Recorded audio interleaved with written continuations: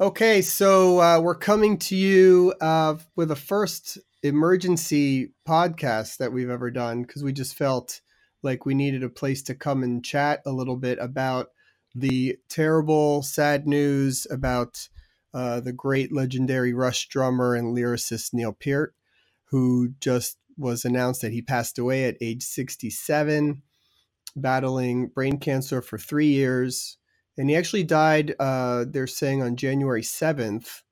And we're doing this on Friday evening, January 10th. So somehow this news was kept quiet even for those 3 days, much less the last 3 years, which no one had ever mentioned it. You know, I'm sure anybody listens to the radio or watches the news or anything, it was never mentioned. You know, it's not anything that ever brought up. So we thought we would jump on here because we just felt like we had to. I don't know. This is sort of one of the biggest ones I can recall, especially for our website and genre and audience and that type of thing. And so with me is Geoff Bailie and Kyle Fagala, who were available. Hey guys. Hello. Yeah. Hi guys. Yeah. Not just available, but also willing. But yeah, terrible news. And, we don't really have a plan. We're not going to do a top 5 songs or anything. Doesn't seem really appropriate for this time. And I'm sure we will do that. We did a Rush podcast a while back, I think with John Wesley as a guest, and we did albums. So we certainly have room for songs or Neil Peart songs or Neil Peart drum solos or this, that, and the other thing, which we can do. If anybody's been online, I mean, just the barrage of posts and tweets and comments and shares, it's been unlike anything I've ever seen. And I was just listening to Sirius XM because I figured they might be talking about it. And sure enough, right away they were. And they immediately called Eddie Trunk to chime in on it. And of course, who other than Mike Portnoy to chime on it. So he was on right away. Right. And he only shared a little bit, but he said that he was aware that Neil was sick and knew that it was eventually coming. He didn't know it was coming this week or anything to that extent, but he didn't really share much else besides that. I guess they've been friends and he knew the family pretty well and that type of thing. But Kyle, I'll start with you. You being the drummer in our little group here, what did he mean to you, and what kind of influence did he have on you? When did you discover him as a drummer? You know, that type of thing. So I got into Neil about the same time that I started playing drums, and I think that's probably a pretty common story for people that are drummers over the last 30, 40 years. And so I got into drums when I was 14, and so that would have been in the 90s, and Neil was still relevant. I still remember getting on internet when there wasn't even YouTube, but you could find videos. And as a drummer, a young drummer, the first thing I would search for was drum solos. And so the first drum solo it would bring up was, actually I still remember it. It's the Rhythm Method, and it's from 1988's A Show of Hands. And so he's got this black tank top on, and it's amazing. He goes through all these different styles. He plays the electronics. He ends with this like big band flourish. I mean, the kind of drum solo that he built throughout the years, and just being absolutely blown away. He does this thing where he switches hands on the floor tom and the snare, and just seeing that as the apex of drumming, like there could be no better than that. And I think the other thing about Neil that's influential is that he not only plays to the song, but he's also able to play bombastically, but at the same time, he's always growing and advancing the instrument. And he's famously known for being meticulous and for practicing his parts many, many times in a row without making a mistake before recording it. Not to mention he writes lyrics, and so that's influential. But I saw someone on Twitter just now say that, a part of every drummer died today. And I think, as a drummer, you kind of have to be a drummer maybe to understand that. Of course, as fans of prog rock, a part of us has died too. But he's influenced just about everyone who's a drummer. And for me, again, he was the top, and he always remains that. And to be a household name making prog rock epics with, complex and deeply intricate parts and introspective lyrics is just really, he's one of a kind. There's really no one like Neil. just before we came on, I was just flicking through. There's an edition of Drummer magazine that Mike Portnoy edited, and he interviewed some of his heroes, and he talks to Neil about sort of his influences and his style, and the three people that Mike picks out as being influential on Neil's style, which it turns out Neil agrees with, were Buddy Rich, and I guess, I think someone, it might actually have been whenever we were talking to Mike earlier this week, talked about, the swing that is there. Yep. That is something that's very distinctively him. The second one was Keith Moon. So, Neil Peart is known as being incredibly disciplined. You talked about rehearsing. In that interview, he talks about rehearsing for rehearsals. The only drummer who rehearsed for rehearsals. But yet his playing did have that chaotic, reckless element of the Keith Moon factor. And thirdly, Michael Giles, King Crimson, particularly in the Court of the Crimson King, were again exciting playing, but in a very much within a structure. And he was something who brought something very unique. Rush itself, a band that, with the exception of album number 1, didn't change their lineup at all. In this genre that we operate in, lineup changes are par for the course, yet they didn't do that. But a band that, for progressive rock, they truly progressed through different phases, through different styles, be that lyrical, be that musical, be that embracing technology. And that just wasn't a case of, Geddy playing a Moog. It was, technology ran throughout even all of the drumming side of it.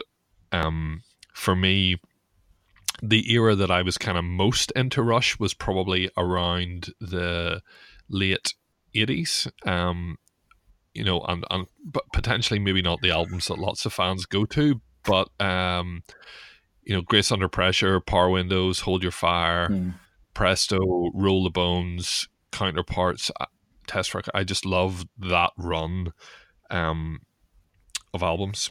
I only ever saw them live once, being over in this remote island of Ireland. They right. played in 2011 on the Time Machine tour with a complete career-encompassing set list. Just had pretty much everything that I could have hoped for, including all of Moving Pictures. But the thing that the other thing that I think makes them pretty unique in the genre is the humor. The between, or before, after, and between interval videos where the guys just completely parodied themselves. So much of prog can be stuffy, self-important, and on that tour there was sort of I think it was La Villa Strangado began with a kind of polka sort of style. The encore began with this polka version of La Villa Strangado, and I think they ended with Working Man, which, again, it started off as like a reggae song, and they dropped an Irish song into Closer to the Heart, and they, apart from the sheer technical aspect, the washing machines churning, instead of behind them instead of amps, and there was just something about that combination that was amazing. And Neil was, very, very much a key part of everything that happened. A true band, a true collaboration, and a huge, huge loss. I think the first real album that I listened to and really absorbed and read the lyrics and learned that he was the main lyric writer and all of that was Presto. And even that album, if you go back and listen to it, there's some amazing lyrics on some songs and still amazing drumming even then. Chain Lightning, I remember, is just one of my favorites. Show Don't Tell was still pretty good. And they weren't doing the technical stuff like Hemispheres and all that, but he was able to still be technical within those songs. He still knew how to do it and fit where it made sense. And I think that's what I always remembered, even on songs like Limelight, or even, more of the commercial stuff leading up through Clockwork Angels. He always played within the song and wrote parts for the song. Mm-hmm. I talked about Portnoy with this, that I felt like that's his greatest strength also. This, never mind all the double bass or whatever else, is that he writes parts that you can sing like a guitar part Mm-hmm. or a bass part. And I think Neil was the first drummer I can think of. Well, maybe Ringo also. I'm going to give Ringo a lot of credit for doing that too. Mm-hmm. But Neil did it in a way with this kind of music, which it was sort of unthinkable. I mean, Tom Sawyer's not Tom Sawyer if those drum fills are not in it. Yeah. Without 8 toms down the line. I mean, he is truly, we talk about Keith Moon being one of the first lead drummers, as it were, but Neil Peart is certainly that. He's a lead drummer in a band with a lead bassist and a lead guitarist, and obviously a lead singer. And then Neil's the lead lyricist, so he's holding down things in a way that, very few other drummers do that. I think also it's just unique in that when you think of classic rock radio, which is what I was raised on in Northeast Arkansas, you don't have a lot of access to, let's say progressive rock music. There's none of that where I grew up, but Rush is that link. And I mean, it's that link to this sort of next level of music as I see it.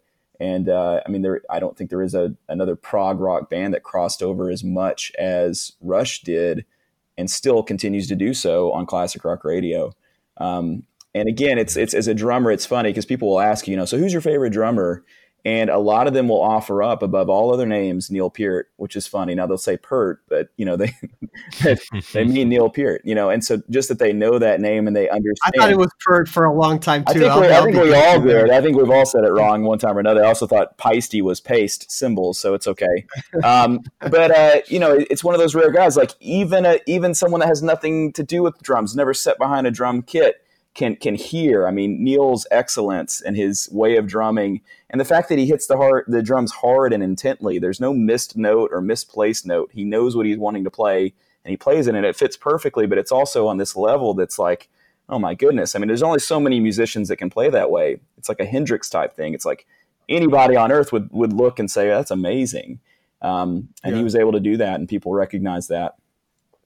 I mean, I'm fascinated by this as we're talking because I'm looking on Twitter and I'm following timeline about his passing, and the influence is more apparent even here than anywhere because it's not prog, it's not just rock drummers, it's everyone. Yeah. Brian Wilson just wrote a comment about Neil Peart passing. You got Ray Alder, you got Michael Stan, which is a death metal guy that we've had on before, Scott Ian. There's comedians that are type King Diamond, metal websites, Revolver, Rolling Stone. It's literally the entire landscape of music, every genre, every type of magazine, every artist, they're all writing about it and it's all influenced. It's pretty remarkable. I don't remember seeing one like this. Yeah, I think the other thing I'd give a shout out to is his writing. I read Ghostwriter, which is the book that he wrote about embarking on a long distance motorcycle journey across North and Central America. Rush went on hiatus because Neil lost his daughter and then his wife within the space of less than a year. And he headed out, and it's this incredible travel, philosophical reflection and I suppose journey towards him figuring out really a reason to live, I suppose, and as it turned out, a new love in his life. And it's a brilliant read. And Traveling Music, which is a book that he wrote, mostly large parts of it are him traveling from place to place on the Rush tour, on his bike, but again it sort of talks back about his childhood and stuff like that. Just and really brilliant reads, even if you don't like Rush. Did you guys see that last movie, the one about commemorating the 40th R40 or whatever? That was it, Time Stand Still, that whole movie? Yep. Yeah, I actually thought it in the theater when it was out. And I really enjoyed it. I thought it would be not what it was actually. It was an enjoyable movie and sad. Yeah. Very sort of sad, but also made you feel like, wow, this was a major, like really, there's no band like that. Like, some people don't like everything they did either, but that's never even the point. Right. You can appreciate it. So let's talk, favorite songs, favorite albums. What are some of the stuff, if you were putting on Rush today to sort of dive into feeling about this, what are you putting on? Well, I did put on Rush this morning, actually, because I've been doing a bit of research into just writing a bit of an article about Permanent Waves, whose anniversary, whose 30th anniversary comes in a week or so. And I'd actually gone back and picked up some of the recent last few years deluxe editions, and I was playing Hemispheres in the car on my drive in this morning, and there's a live disc from 1979 in it, which begins Passage to Bangkok, Xanadu, and The Trees, and that was as far as I got before my commute was over. But what you said earlier on about not just keeping time, the drum parts are so integral to you sing them when you're singing the song, and yeah, I those are incredible. All of the classics. There's a run of songs that I really love.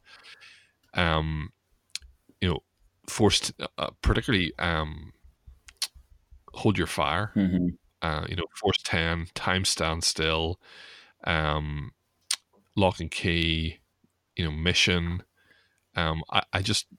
We often joke amongst ourselves about there are those who are into prog just for the shred and the technical stuff. I love the words, and I think the words and all of those things are incredible. And I know that's not a particularly well loved album maybe by some people, but also Roll the Bones, the rap that Neil does that. Isn't it? I can remember the CD single of that came out, and there was a little interview on it, and he talked about the various sort of styles that they were trying to do that in, and he sort of thought of a sort of English, getting John Cleese to the Jack, relax type thing, and then they did this slowed down voice thing. I know that's not drumming, but it was maybe one of his only vocal appearances, I think, on a Rush album. Sure. But again, the other album I love, Grace Under Pressure, and Distant Early Warning, Red Sector A, and those are tracks that. But there's so much. How do you pick? Such a vast catalog. It's pretty remarkable. Yeah. I might go to the recent record, and the song Clockwork Angels is just tremendous. Caravan is great. The Garden, which ends it, I think is lyrically just brilliant. There's a lot of great melodies and great songwriting on that last record. And I think it's that album is as good a last album for a band that's been around for 40 years that you could possibly make. I mean, it's really good. It's not like, oh, it's an old band that made a good album. It's like really, really good. Yeah. And even some of the band members consider it their favorite album. I think it might be Getty that says that. It's funny you guys jump on the two eras that are probably like the least, highly regarded among. But what's funny is, one of the first CDs that I bought for myself, especially when I was getting into music that wasn't Metallica or AC/DC or, that kind of stuff, as you're sort of going to that next level. It was Rush. And I remember being at Hastings, which is like a record store, having enough money for one album and holding a few in my hands, and ultimately going with Chronicles Disc 2, which is the latter era of Rush. What's funny? I'm going to jump in. Sorry, I'm going to interrupt your story real quick, because everyone in high school had Chronicles. Yeah. That was, right? That was like everybody you knew had that. I don't know why I just remember it brought up that album to me when you mentioned. When you say you bought this, so the irony is they were sold separately, I guess, at one point, and I picked disc 2 because it started with Moving Pictures, which was what I was most familiar with from classic rock radio, because it had Tom Sawyer and Limelight and those songs. So naturally, I gravitated towards that one. Of course, later on, I went back to the other stuff, but my first entry point was these albums that a lot of people kind of lost touch with Rush over, like, Grace Under Pressure, Power Windows, Hold Your Fire. But I love those albums. I love the songs. I still do. I love the cheesy music videos for those songs. I just love that era. And it's funny because I didn't experience it in real time. I experienced it, 10 or 15 years later. But I just loved it. And of course, the albums I expected you would talk about are like, 2112, Farewell to Kings, Hemispheres, Permanent Waves, which are filled with great songs. And I still listen to those albums, but I think they're such classics. It's just sort of taken as read, I mean, that's my taking it. My other, it's interesting you talk about compilation because just glancing at the discography, that would have been around about 1990. I was talking earlier on about, in fact, last week with some of you about the era, because I'm a little bit older than you, and the era where a lot of the serious rock bands didn't do compilations. Yeah. And so if you wanted to get an overview of a band, you went for the live album. And Rush, actually, the live albums are all, until probably the early 2000s, when there was basically one for every tour, they were sort of like staging points. So all the World's a Stage, was kind of up to 2112, I think. And then Exit Stage Left was up to Moving Pictures, and then Show of Hands came next, and I think it was up to Hold Your Fire, Power Windows, maybe. And then there was the different stages, which was Test for Echo. And I remember the one, the first Rush album that I bought was Show of Hands, because it was relatively recent. It had the kind of the big hits, the Tom Sawyer, the Closer to the Heart, but a lot of the more recent stuff. And that, actually, thinking about what I would play, that probably would be the go-to one. But then I remember seeing the renting the VHS of that. And I think on the VHS there is which isn't on the album, I think they do a bit of 2112, and that was the first time that I'd ever heard it, I think. I also, my other Rush claim to fame, I'm sure I've shared before, is that I am slightly, despite being from Northern Ireland, I am slightly distantly related to the guy on the cover of what is it? The guy standing in front of the star in the back of Starman. 2112. Really? There you go. Fun fact. Yeah. It's very, very tenuous, but I know the link. Or rather, my entire news feed on Facebook is Neil Peart. Yeah.